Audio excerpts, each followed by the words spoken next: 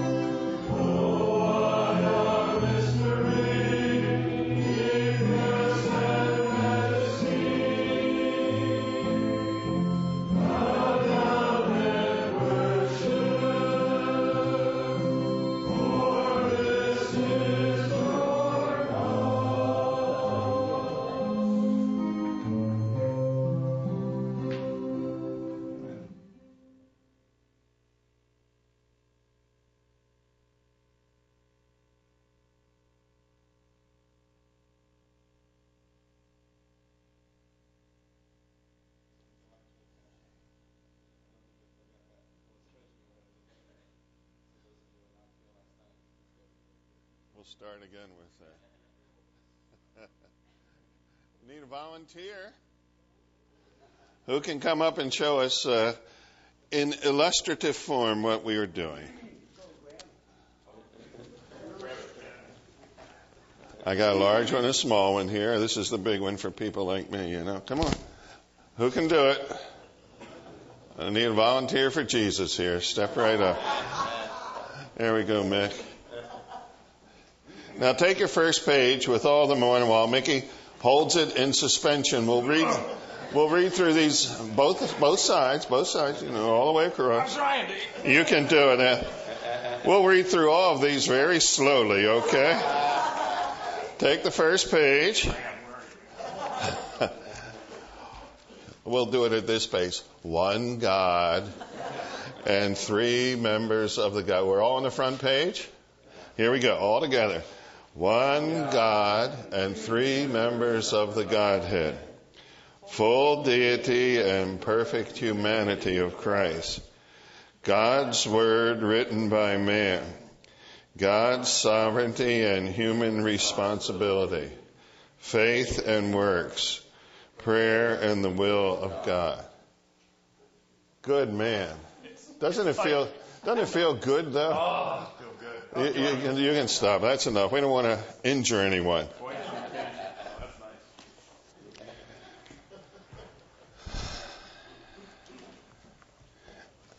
Turn in your Bibles to Deuteronomy 29:29. Anybody know that by heart yet? Go ahead, say it for us. Secret things belong unto God, but those things which are revealed belong unto us and unto our children. Forever. Yeah. That's right. That we should do the works of the law, of this law. Everybody turn to Bibles. That's the one we want to memorize. That was a good job. The secret things, there are three basic concepts that are mentioned. The secret things belong to the Lord our God. Step 2, but those that are revealed, those things that are revealed belong to us and our children forever. That's the second statement. And the third statement is the applicational one, that we may do the words of this law, all the words of this law. Now, some of you will say, oh, there's the loophole. We're not under law, so we don't have to do, well, guess what? All 9 of the 10 commandments are repeated in the epistles for our ready and happy obedience. And the one that is not, the Sabbath day, predates the law, goes back all the way to the time of creation, where God set aside a special day for his people to remember to rest and rest to remember. And what we have instinctively done in that, the early church did, is move from a Saturday Sabbath to the first day of the week. And isn't the first day of the week a different day? Sure is different for us. It's a wonderful day, and it was underlined, as I mentioned last week, when, because of the snow, we thought it was wise back in Dubuque to cancel. Ruined Sunday.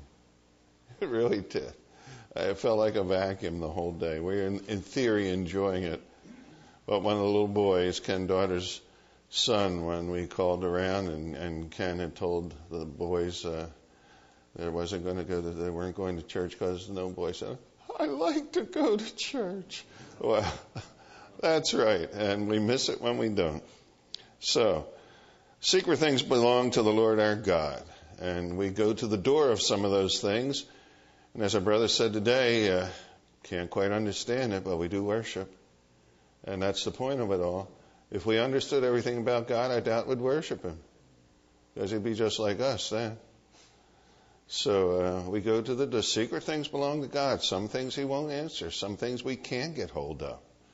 And we describe and defend, so that we don't say more or less than Scripture, so we understand accurately. And that's really what we're trying to do. And when I get to the end of being able to describe and defend, I think that is when we understand we have a rational faith, not an irrational faith. It takes us many steps into understanding God, but says, you know what? You can't totally understand God. I tell you what you can understand, and then have faith. To me, that's a non-mysterious definition of a life of faith. Go as far as you can about knowing God. Recognize he's God and we are not. Secret things belong to the Lord our God. But those things which he has revealed, and that's what we're trying to do, push to the door of secrecy. Those things which he has revealed belong to us and to our children forever. That we can understand, that we might do the words of the law. Do what he, the one only and true God, has told us to do. And that's a great concept. Sometimes we don't understand what he does in our lives. We're there about every day. And then sometimes we don't understand or readily accept the things that he tells us to do. That's called obedience. Sang about that in that great hymn. He learned obedience. Isn't that wonderful? Even when we don't understand the why of those commandments, he knows. And hence we obey, trusting an omniscient God. Today, this morning, we'd like to take up probably the greatest of these tensions that we hold. The deity and humanity of Christ. Now, I have a preference as to the greatest of miracles in the Bible. What's your favorite? This is the number one miracle. Which one is that for you? There'll be variations, I'm sure. I can't say I'm going to tell you the inspired greatest miracle, but it's one I think is. What's the miracle that stands out most in your thinking of God's work? Resurrection. I think I had 4 resurrection votes there. Pardon? 5, okay. 6. Any others?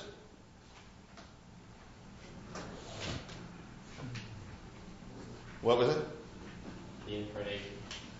Incarnation?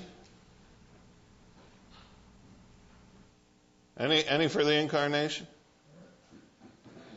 That's 1, 2, 3, 4, 5. It's a tie now. And since I'm the preacher, that's the right one. Isn't that the way it goes? Now, I think I can give some support to that. In Hebrews 2, when he is describing that Christ is superior to angels because of his humanity.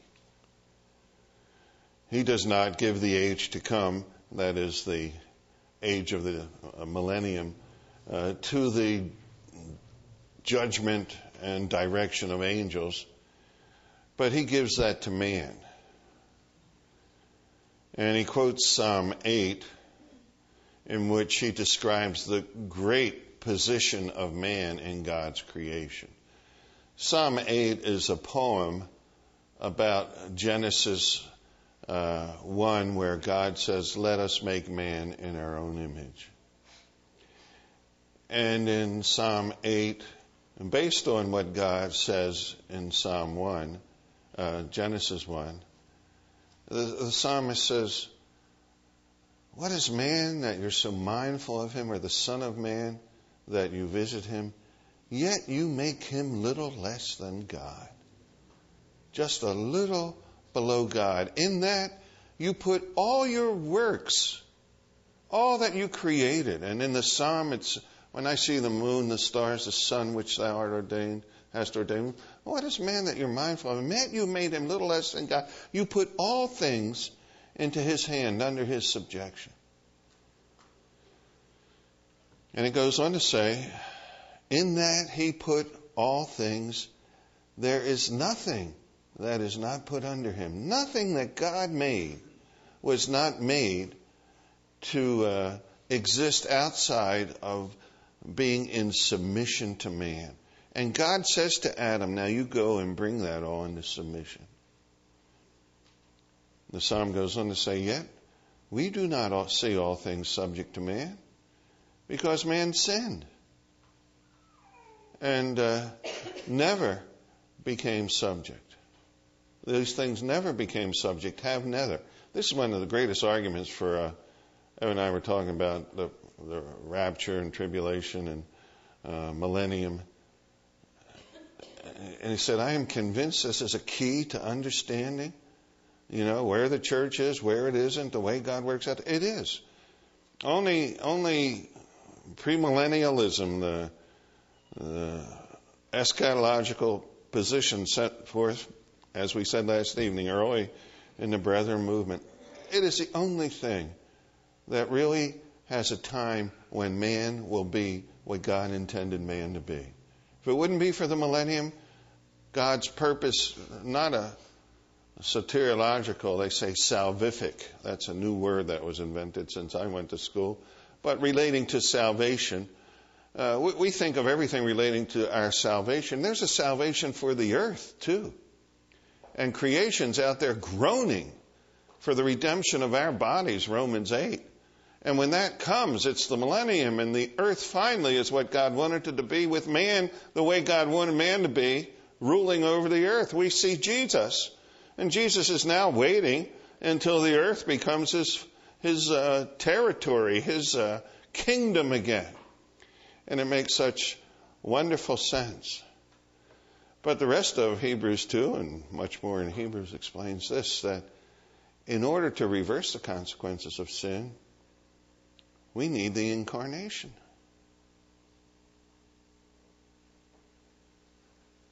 And in chapter 10, he explains that. Is it 10? Get numbers mixed up more lately.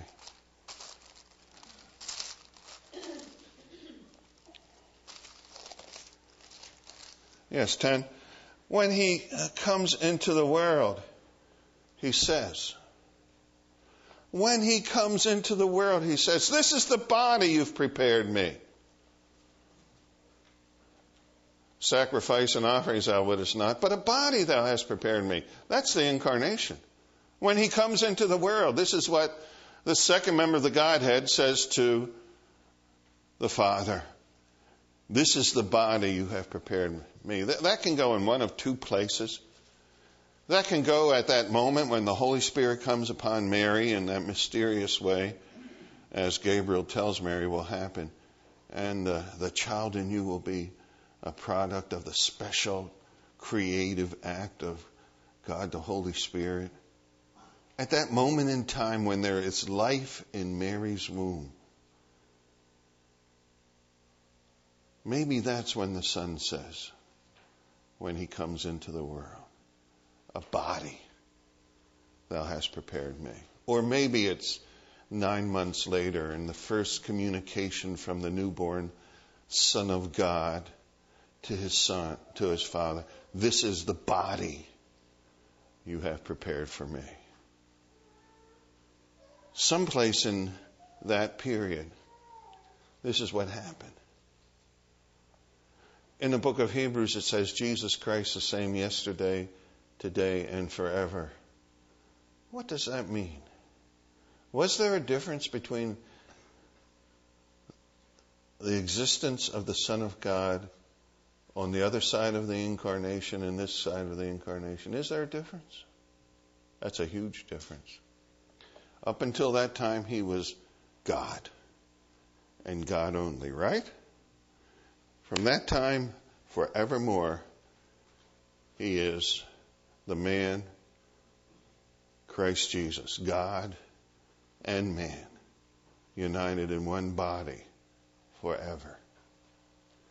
Now, in the second chapter of Hebrews, and this is why I think it's the greatest, one of the reasons I think it's the greatest of miracles.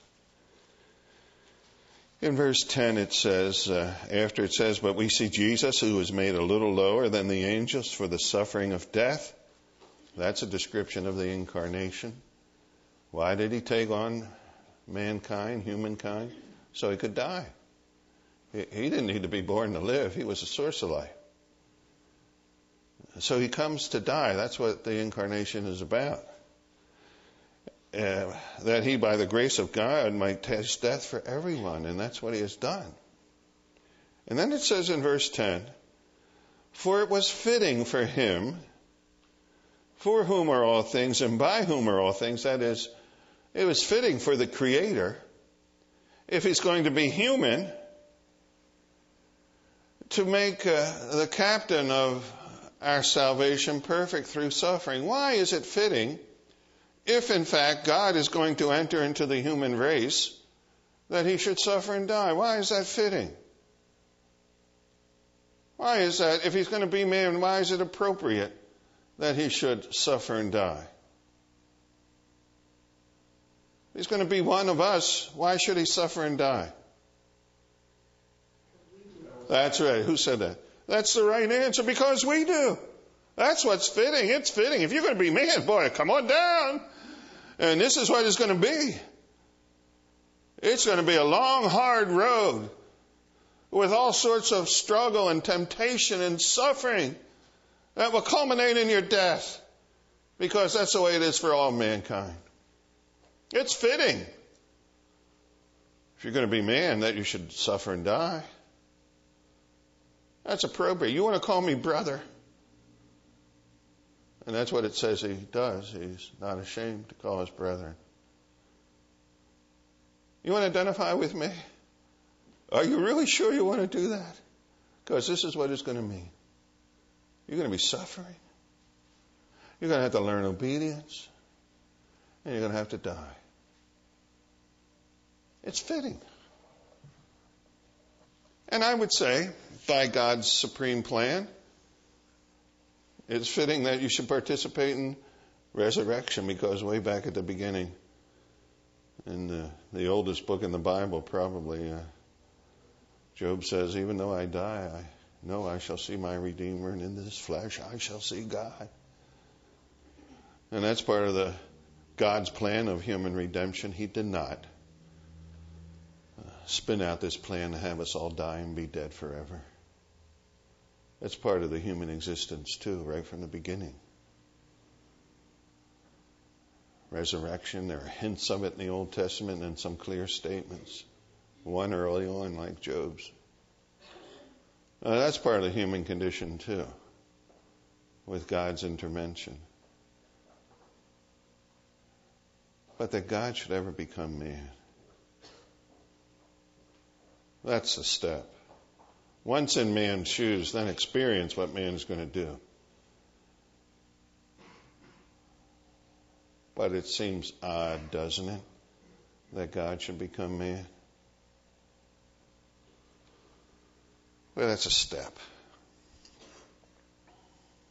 And immediately we have all sorts of problems. Think of the attributes of God and the attributes of man. Got them in your mind? What we are like and what God is like?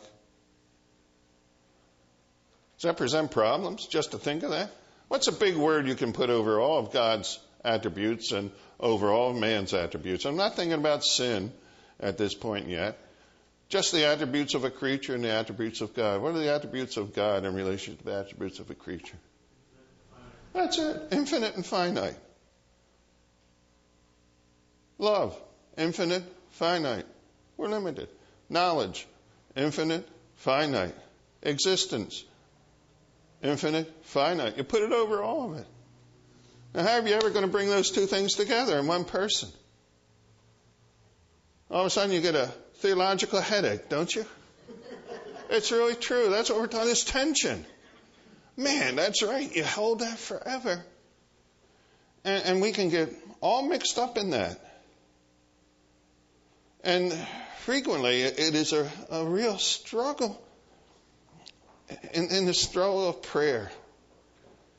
I was in a hospital visiting Cindy Davis, Jack Fish's daughter, who for 21 days is in the hospital with her newborn daughter, who is having a problem, not a major problem, but a problem. And that doesn't seem nearly as serious as the problem that took Courtney's life. But here she is back in the same hospital, back on the same floor, holding the little infant child in the same way, with an IV in the child's head to overcome this bacterial infection in her bloodstream and in her spinal fluids, which they think they have under control and progress is being made. And I went in and visited her, and I said to her, I said, well, how is Mrs. Job doing today? And we had a little chat. I said, Cindy, I have no words that I can really say to you. I said, I, like you and like everybody else, take comfort in the Lord's working. The doctor who cared for Courtney, a wonderful doctor. It's the same doctor that's caring for little Katie right now. And when Katie got sick, Cindy called up. She got a high fever, just a few weeks old. She called up and said, I need to see the doctor. Well, it wasn't her time to be in. Dr. Hansen, the other doctor, was there, and they said, bring her in. And she got in, and there's Dr. Hansen. And she said, yeah, I couldn't sleep last night, so I thought I'd come in the office and do some paperwork. And when I heard you call in, I said, I'll take care of her, send her in. I said, we take comfort in that.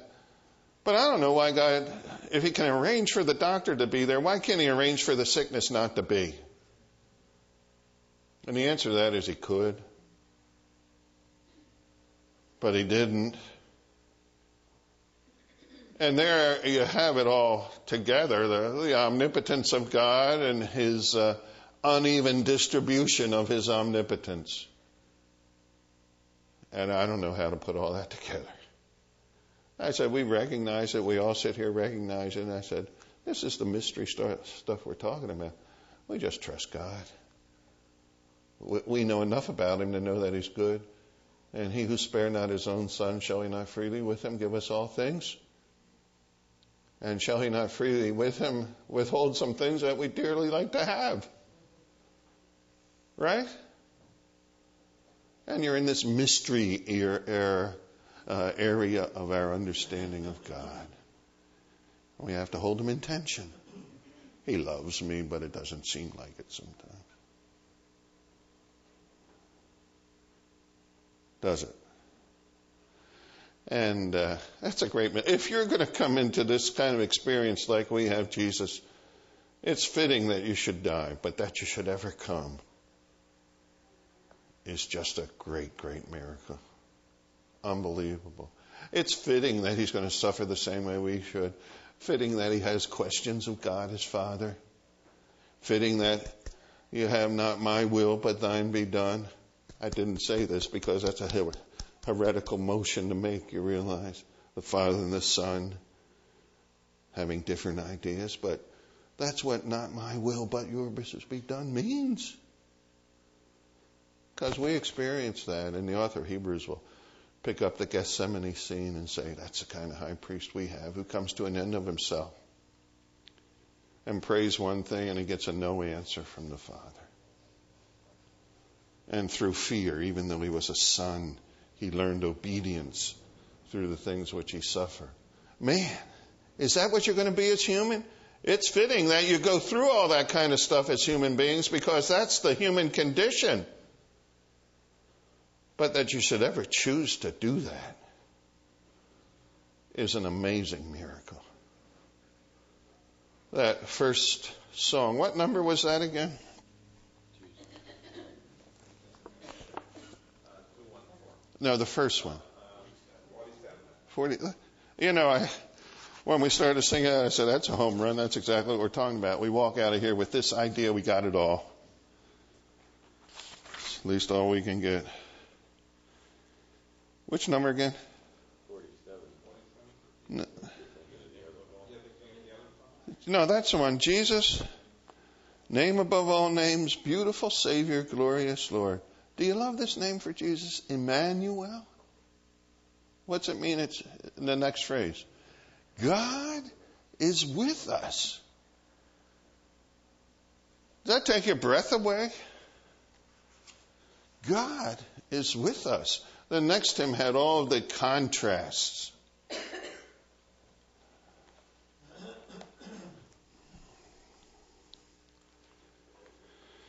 Well, let's look at that. The deity and humanity of Jesus Christ. When he says, this is the body you have prepared me, he is saying, God with us. God become man. Now, how do we understand this whole concept as best we can? There is one person. Look at your first chart under full deity and perfect humanity, the second page. There is one person with two natures. He has a human nature and a divine nature. Perfect humanity, undiminished deity. Now, by human, what do we mean by that? Sometimes we fall into mistake, error, as we try to describe this. You recall what we're doing is describing and defending, not understanding. I like the third point, and it's the right one. Describe, understand, describe, defend, and then what? Worship. And that's the truth of it. We can describe these things, we can defend these things. To come to fully understand it is the secret door through which we cannot pass. and we go, oh, and worship God. It takes us to have rational faith, but not exhaustive truth, because we can't get to the exhaustive dimension of truth. We can't understand all that there is to understand about any of these subjects. And we worship. Darby said that clearly in relationship to the hypostatic union, which is what we're looking at in this, the union of deity and humanity. We go to understand this, he said, at our own charges.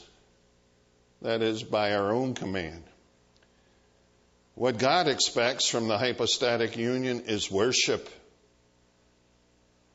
and limited understanding. And what we're trying to do is the limited understanding part of it.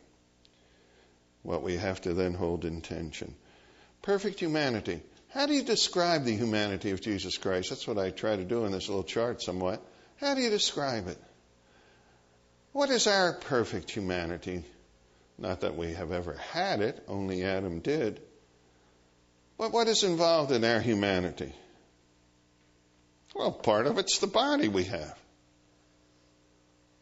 It's the body.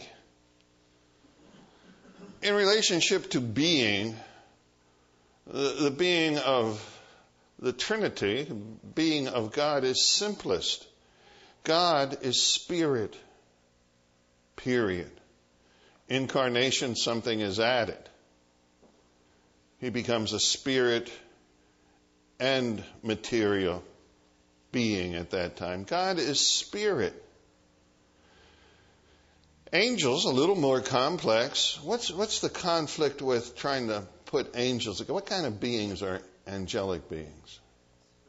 They're spirit, but they are not omnipresent spirit. So all of a sudden we're mixing things that probably don't mix. A spirit being that doesn't have dimensions with localization. With God, the Father, Son, and Holy Spirit, there is omnipresence always. Not pantheism, but omnipresence. God is everywhere. Angels are not. Angels are there or here. They come from there to here.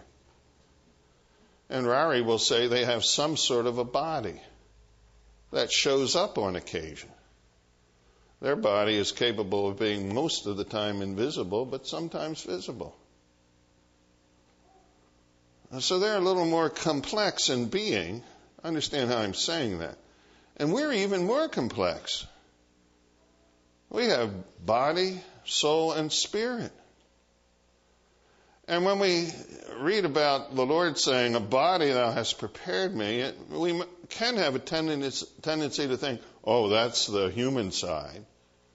And the rest of who that God-man is his deity side. In other words, the body's his human side, the immaterial part that equates to our soul and spirit, that's the deity side. So Godhood comes just into a body. Is that a true statement? No, it's not. He has a human body. What else does he have as a human? A human soul and a human spirit. Just like we are, apart from sin. Now that's all in addition to who he is in his deity.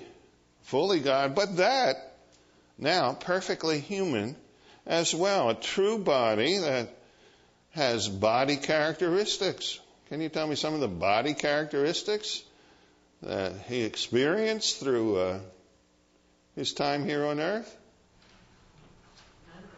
He was hungry after he was fasting for 40 days and 40 nights. It says very clearly he was hungry. That makes sense to me. Not eating for 40 days, 40 nights. I think I'd be hungry. Some people say, no, you're not. By the time you go that far, you're not a bit interested in food. Well, Jesus was. And Satan thought he was. First thing he says is, well, look, take these stones and make bread of them. And it is, you can do that. You're the Son of God. It is so ingrained in my thinking from teaching Life of Christ at that point, I always say something else. My wife has this miracle capability too, only it's reversed. She takes bread and makes it into stone.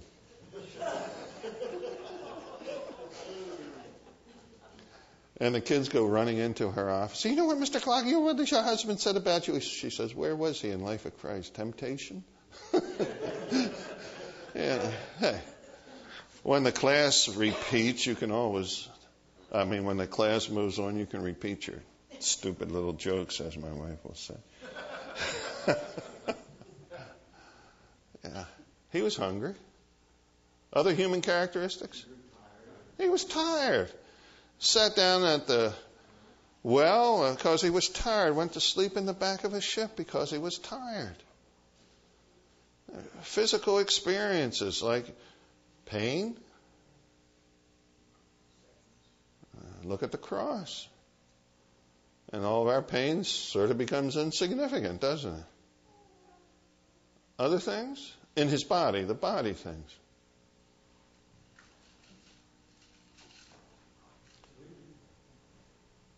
Sleeping, right.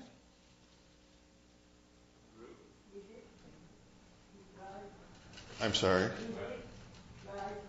Cried. He wept. Jesus wept. Now that transitions into the emotions of humanity.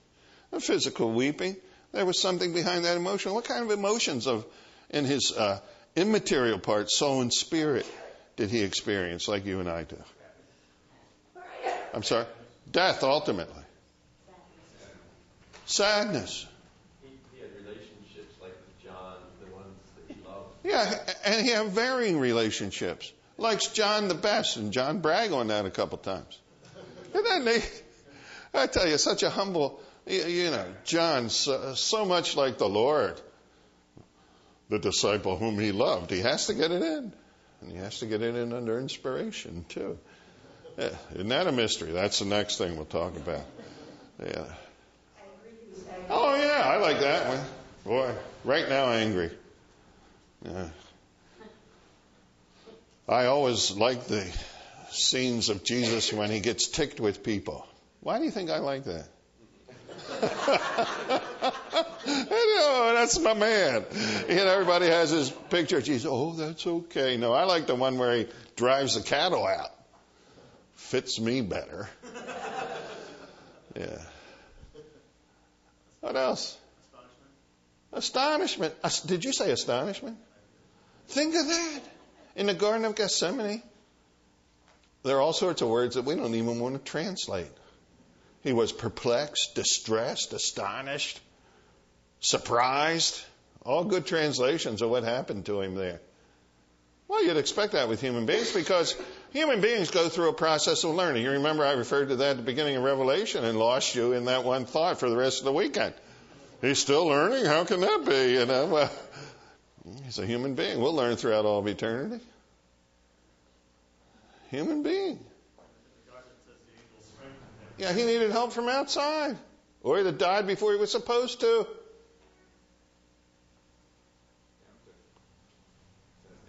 He was tempted. And boy, you can go into all sorts of things when you speculate about how was he really tempted. We'll come on that a little bit. I'll probably get into trouble here like I did the last time I spoke on this one, but we'll see. Yeah. All those human experiences he had, based on the fact that he was a true human. Perfect. Temptable like Adam was. True body.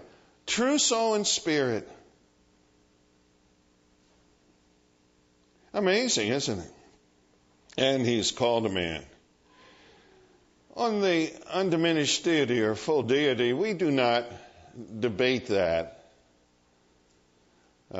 Evangelicals from the beginning have fought great wars over the deity of Christ. And hence we seldom have any question about what that means. And we do not lose that. If anything, we lose the humanity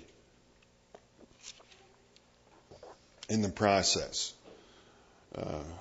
We move about in circles where the deity of Christ has never been under question. Likewise, I have to say the true humanity seldom gets explained. The words that you used would find someone talking to you at the back of the chapel pretty soon. astonishment, surprised, even learned. They struggle with that one. I have read explanations of not even the Son of Man knows this hour. That makes Jesus a liar virtually. That he really didn't mean that, but they weren't ready to bear it quite yet. It means I don't know the hour. That's what it means. Any more than at 3 he could speak Aramaic and Greek and Hebrew. He learned all that kind of stuff. We misstate his humanity. Now, sometimes we get the two concepts mixed up. There is no transfer of attributes from either humanity or deity. Humanity does not take on attributes of deity, nor does deity take on attributes of humanity. Tomorrow, as Melzy and I will be about an hour or two away from Chicago. Why do I say that? From Dubuque, years of saying that. From Dubuque, you'll be breaking bread. And the Mass of Christendom mixes up deity and humanity as the Lord's Supper is taken. The Mass of Christendom, and that would be the part of Christendom that has Masses, will say a miracle takes place at that time. What miracle takes place? Transubstantiation. Humanity becomes omnipresent. And humanity never becomes omnipresent. The body of Jesus does not automatically, at that of the elevating of the host, become omnipresent. In the sense of that's the literal body of Christ in this church and in that church and the next church and all over the world wherever the Eucharist is celebrated. When he says it's my body, it's got to be symbolic. Can't be universal. The Lord being with us everywhere is not part of his physical dimension. It's part of his deity dimension. Lo, I am with you always doesn't say my literal body is right next to you. You could see it if it were. And we don't mix the two up. We maintain those two distinctions for the rest of his being, of his existence. He is omnipresent and localized at the same time. Now, I'm describing who he is now. Do you ask? Explain that to me. How can that be? And I'll have to say, I don't know. That's part of the mystery. How can he be omniscient and learn? We're describing it, and we will defend it. But it causes us to worship. Now, what we are dealing with is the second characteristic, the second chart, the characteristics of deity and humanity. The union of two natures, or two hypostases, forming the one person in Christ. There is that part of him, his nature, that is deity. There's that part of him, his nature, that is humanity. There are those two natures. They are united in one person forever. And the tension, what that means in understandable English is this. He is God as though he were not man. Fully God. Man as though he were not God. Perfectly man. United in one person forever. That's the unifying statement. United. God as though he were not man. Okay? That I can understand. He's just like God. Man as though he were not God. That I can understand. Put the two of them together and I go, I don't get it. Right? That's the way I hold those in tension. If I let go either one of those, I lose it all. God as though he were not man. Man as though he were not God. I have to hold both of those united in one person forever. The theanthropic, the God-man person of Jesus Christ. The Apostle Paul writes or quotes an early poem in Scripture about that. This is one of the hymns of Scripture. This is the way it goes. Without controversy, he introduces it. Great is the mystery of godliness. And here comes the hymn. God was manifested in the flesh. He is saying, it's not even debatable, this mystery of godliness. Here's a song about it. God was manifested in the flesh. That's his first line. God with us. He describes that as the mystery of godliness. Justified in the Spirit, seen by angels, preached among the Gentiles, believed on in the world, received up to glory. Great hymn of the early church. God was manifested in the flesh. And that's a poetic statement of the union of these two natures, the God-man. Now, in the relationship of God and man in one body, there is a whole description theologically called the communion of the attributes. Last evening we were talking about praying to God. Do we pray to the Father, the Son, the Holy Spirit? Do we address them differently? Yes, they have different roles to play. We never have to thank the Father for dying on the cross. We can thank him for thinking of the whole plan for us, planning it out. But he gave the Son to do that, so we thank the Son for dying on the cross, and we could address the Spirit if you feel comfortable doing that, and convicting of sin and of righteousness and judgment and giving me new birth. I have no problem thanking any member of the Godhead for what they do on my behalf. My parents always taught me to say thank you to people when they did something nice for you. Well, Holy Spirit's done something nice for me, hasn't he? He's convicted me.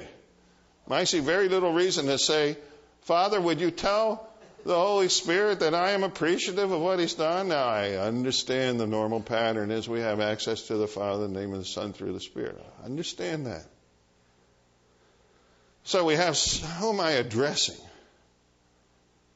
Well, when we come to Christ, do you struggle for the way you address him? The children will usually say Jesus. You ask them to give thanks. They'll say, Jesus, thank you for the food. Seldom will they say, Lord Jesus Christ. Yeah, they like the name Jesus. It's a good name, isn't it? Wonderful name. How do you address the second member of the Godhead? What do you call him? Lord? Savior?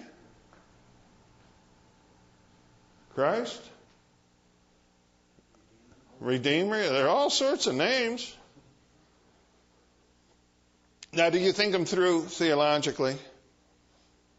When you're praying about things you're experiencing, do you say, Lord God, talking to Jesus, do you understand what I'm going through now? Or do you say, well, I shouldn't do it that way. I should say, Jesus, do you understand what I'm going through now? Because it's the Jesus name that relates him to going through things like I go through. So I better call him Jesus when I'm talking about that. When I'm calling on him to exercise his sovereign power, I'll call him Lord. Lord, this person needs your help.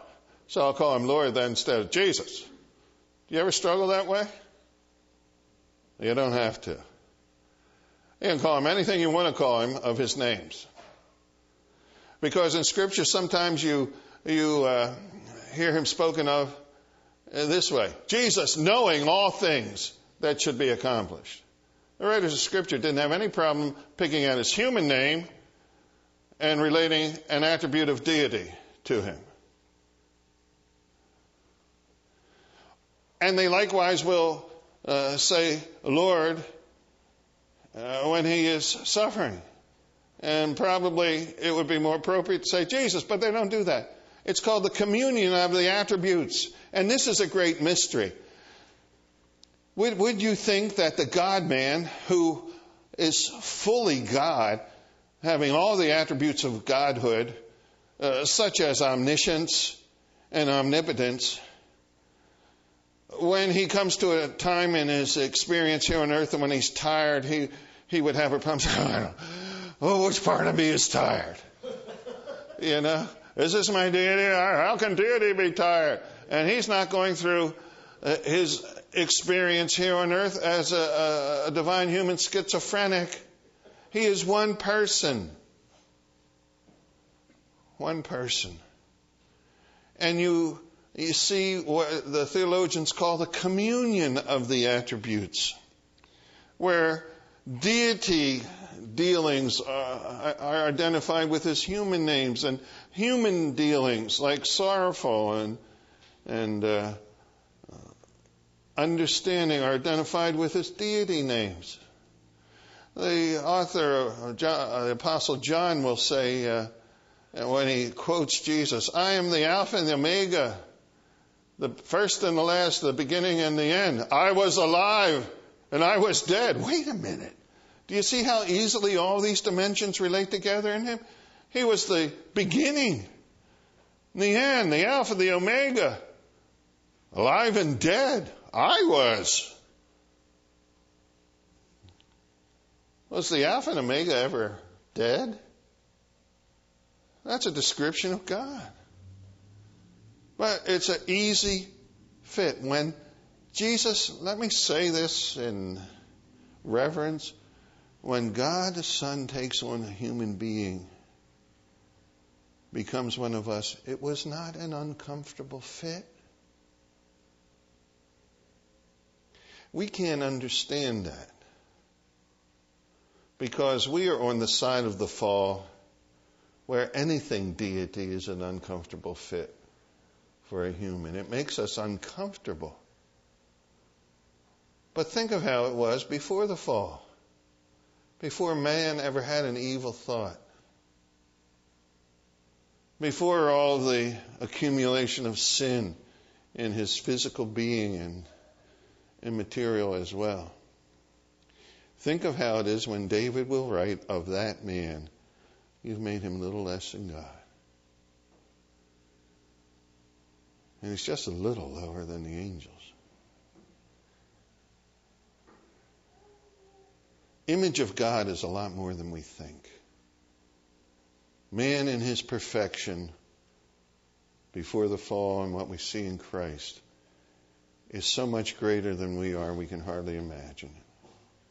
And when we do think of what we have done in a fallen condition, made in the image and likeness of God, that is astounding. When you think of all that fallen man has produced, it's amazing. I was speaking of this out of Hebrews 2 to my class. My father's existence, he would tell me this often. Dave, when I was a boy, people only rode horses. He was born in 1905, as he used to say, and just horses. They told me the fire horse story so many times that I have a picture in my mind of how the fire horses pulled the wagons, and even the sounds they made going over the cobblestone streets with the hooves and the wheels spinning and the sparks flying. I can see it now. Never saw it. Never saw it. And he said, and I've seen people on the moon.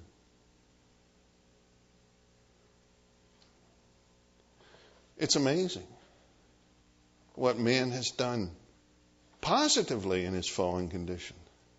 What we understand about the way our body functions. They had a display at the Museum of Science and Industry of a human being where all the, what do you call those tubes and arteries and the circulatory system? Is that what that is? So you could see it, and it was actually in a cadaver that they had worked out some way or another. And the stuff is pumping through there. And you can see it all. Do any of you know how many miles of wiring there is? Some of you doctors know that offhand. It's more than 20 feet, I think, isn't it? A lot of, all those little... And we understand so much of that now. And in reality, we understand so little of that now at the same time. Man, he's a wonderful creature. And he comes into the world, and there's a communion of the attributes. You know, love as seen in man is a lot closer before the fall to the love of God. You know, when Adam loves his wife Eve, that kind of thing was a lot better than our dimension of loving our wife, whatever her name might be, before the fall. So when he comes into this world, the body is a more comfortable fit, but it is still infinite, limited. And I don't get all that. We can define it and describe it. We've worked on that a little bit. Keep it clear in our minds. We can defend it when people attack the deity of Christ or the humanity. The biggest area we fall into a plot into a problem with, is in his temptation. And there has always been debate over the temptation of Jesus. How much was it like ours? And it revolves around two statements where of Jesus it is said, it is impossible for him to sin, and it is possible for him not to sin. Which of those do you like?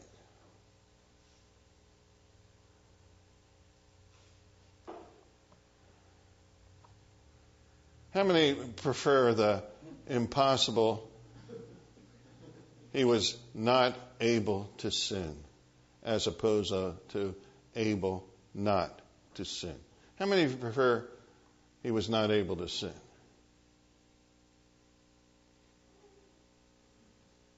I better ask the next question because nobody's voting for that, and that's the normative one. Able not to sin. How many of you like that one better? Able not to sin? Is that right?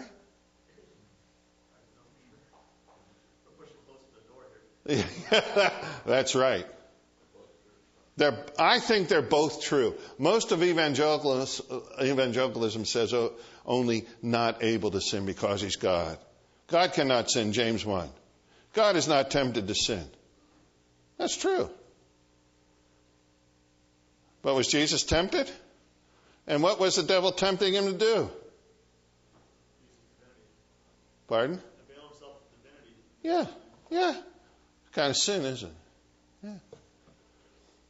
I hold both of those things. Yeah. That's where I come down on this. I was talking to one of my colleagues at school, and we had a discussion over this. Last time I presented this, the preacher who was preaching with me said, "David, that's heresy. I'm going to get your tapes and spread them all over the country." And I said to him, "If you do, that's sin." Is that right? Yeah. I said, there's only one group of people responsible to correct me on what I'm saying, and that's the elders who called this meeting. And that's all. And just then when the elders came up, it was beautiful. Thank you, God. When the elders came up and said, "Thank you for that good ministry, David." Well, that was the end of that argument. Yeah.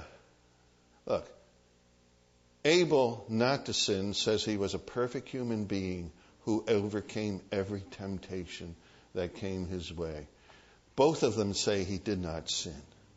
It was a real struggle. He was able not to sin. He kept hammering at it.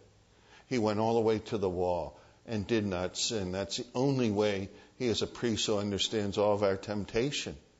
He was able not to sin just like we are able not to sin. He was also not able to sin because he was perfect God. He's God and man. Can you name another man who was able not to sin? Adam. But he didn't take advantage of all that was there. Just like with us.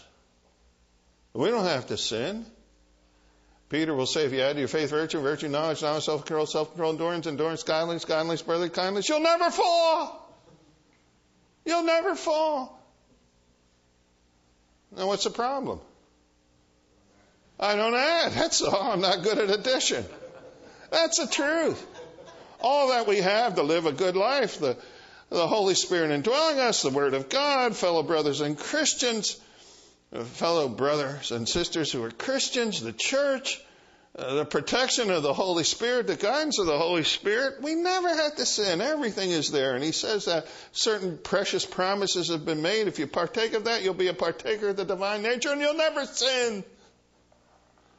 And the Apostle John will say, and if we say we sin not, we're a liar and the truth's not in us. It's because we don't take advantage. Jesus took advantage. Adam didn't. Able not to sin. But the Lord Jesus is more than that. He is also not able to sin because he is God, and God cannot be tempted to do evil, neither does he ever tempt anyone to do evil. James 1:12.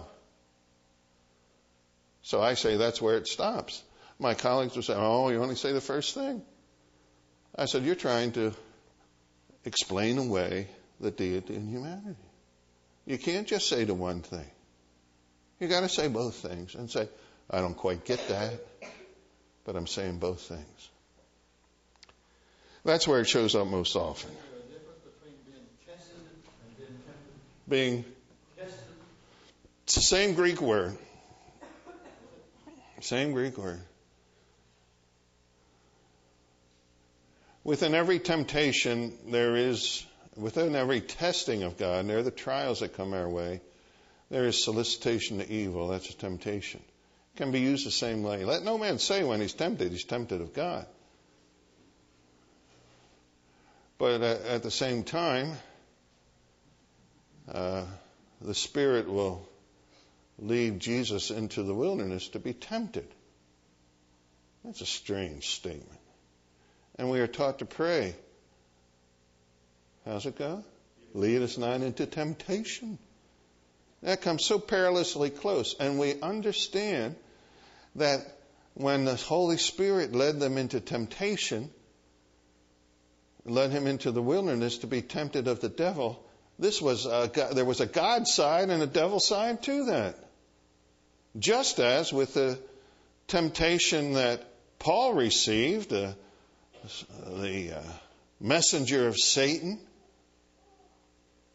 God used for his purposes. And that's the way God works. He uses even what he has given the devil permission to do to bring glory to himself.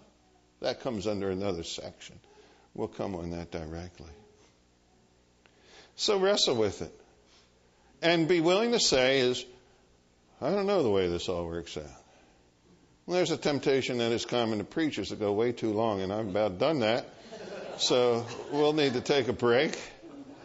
If there are questions that I need to respond to now or at the beginning of next hour, let's make certain we have opportunity to do that. Yes, sir. It says it's twice around the earth and what runs through the body. Is that right? Think of that.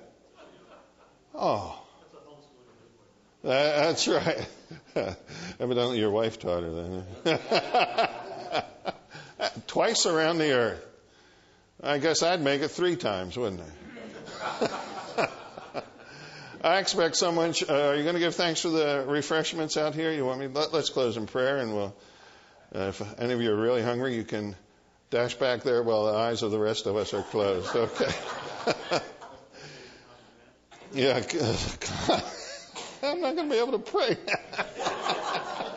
Our Father, we thank you for this great, great mystery of God manifested in the flesh. We're so happy to be able to sing as we have, God with us, Emmanuel.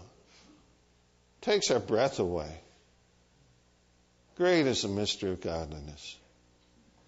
And we're thankful that consequently we have a man in glory who participated in the fellowship of food, the wedding at Cana, understands that, provides for us even now. We thank you for the food before us, the enjoyment that brings as we relate to one another with a cup of coffee and a bagel or whatever.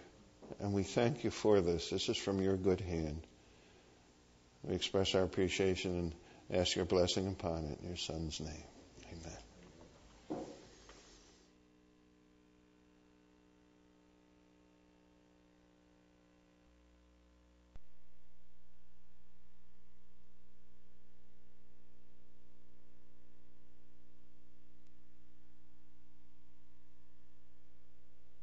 translation of, will follow them both. Isn't that great? And then Keep your finger there. I'll have you read it the next. That's our verse for the day. It is perfectly. if you look, I was looking at the Interlinear Bible to see how the Hebrew is. It's pretty close to, we'll follow after all of them. I think is what it's really translates. Isn't that's exactly what we're doing. It's good to grasp the one and not let go of the other. Would you? I'll call on you right at the beginning. Wave your hand. That's beautiful. Take a number. Yes. Take a number. Yeah. Yesterday, as you started off, you mentioned the fact that we've got 10 different things that have happened in the church since the beginning of the 10 doctrines. Yes. 10 doctrines, and it really looks like it's an evolution of thought. It is. It is. And then the question arises: okay, how would first century Christians be judged differently from 15th century Christians to 20th century? Well, when that was pointed out to me in some theology class way back then, the teacher, Dr. Johnson, said, "We're the church fathers. They're the church babies." Okay. Way back then. Look at it that way. They just didn't get it nearly as much as we do. And which is very true. Which is very much like the Old Testament in a sense that they say that of themselves. You had the tabernacle to the so when to a large extent when we say we should not change in anything that we do, that's not absolutely we're true. Changing all the time. Now it's very interesting where the changes are taking place now. The seminaries still require people to write dissertations, and they invent new stuff, and it's happening at Dallas right now as dispensationalism is getting less dispensational. They're having problems, and they're starting to reinvent the wheel in relationship to, and we're really fighting the battles all over again, which is so stupid. But we are. In relationship to the Trinity, there's big debate amongst scholars about the nature of the omniscience of God. The open theism is heresy. People would rather believe in the humanity of Jesus than in the deity. That's right. Very evident. And the limitation of God in knowledge, because it's more understood. What it really is if God knows everything, why in the heck did he make such a mess out of it? That's what they're saying. We're embarrassed with hell and with suffering and with not everybody getting saved. And we will say, and this is what they're saying, and about to be thrown out of the Evangelical Theological Society, that God is learning the way we're learning, but he's way ahead of us on the curve. Progressive. Yeah, progressive theology. Yeah, and that won't make it in the hospital room or in the cemetery.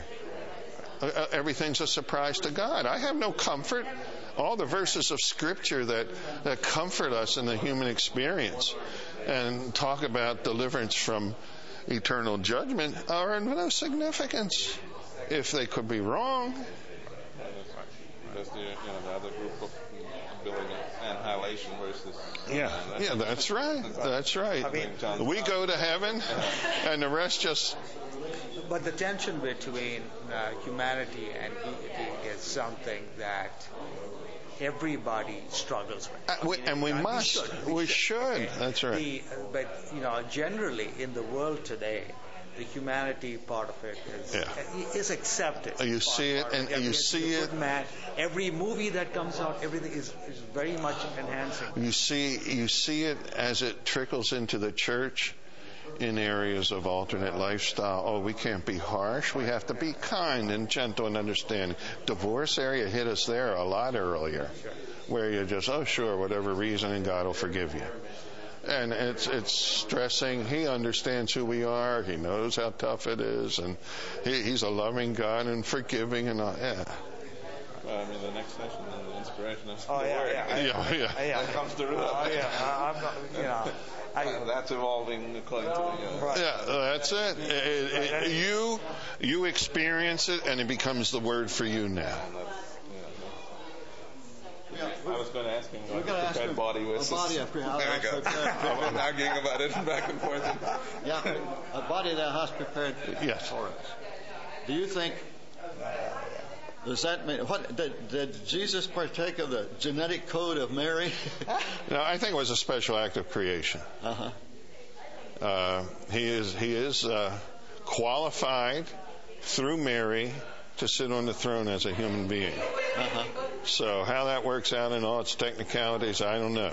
You don't know. Because if it was part of Mary, then how did they avoid the sin nature? Well, that's the virgin birth concept. It's passed on from parents on. There was no passing on here.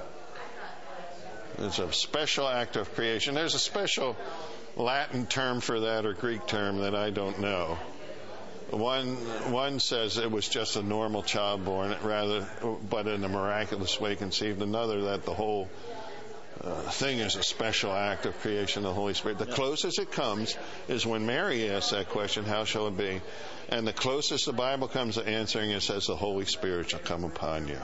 That's where the answer is. And I don't know what that means exactly. It's one of those. Yeah, I mean, it's... Some seem to think that that is like a Barbie doll was just inserted in her. No, he is true man. True man, true human being. So it's not just a alien that's birthed by her. Right. When God finished creation at the beginning, so this was a new creation. He was creating again. I think so. I think that's the key. But how? I don't know exactly how that works out. I do think that then, like now, they would try to identify who the child looked like, and they would have to say Mary, not Joseph. I do think he would look more like our brothers with dark hair, dark complexion.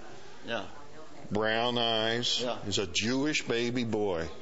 Not the blonde-haired Jesus we see in the movies with blue eyes and that kind of thing. I guess the question is how much of the gestation period did they go through? And it's either, took the normal 9 months and... the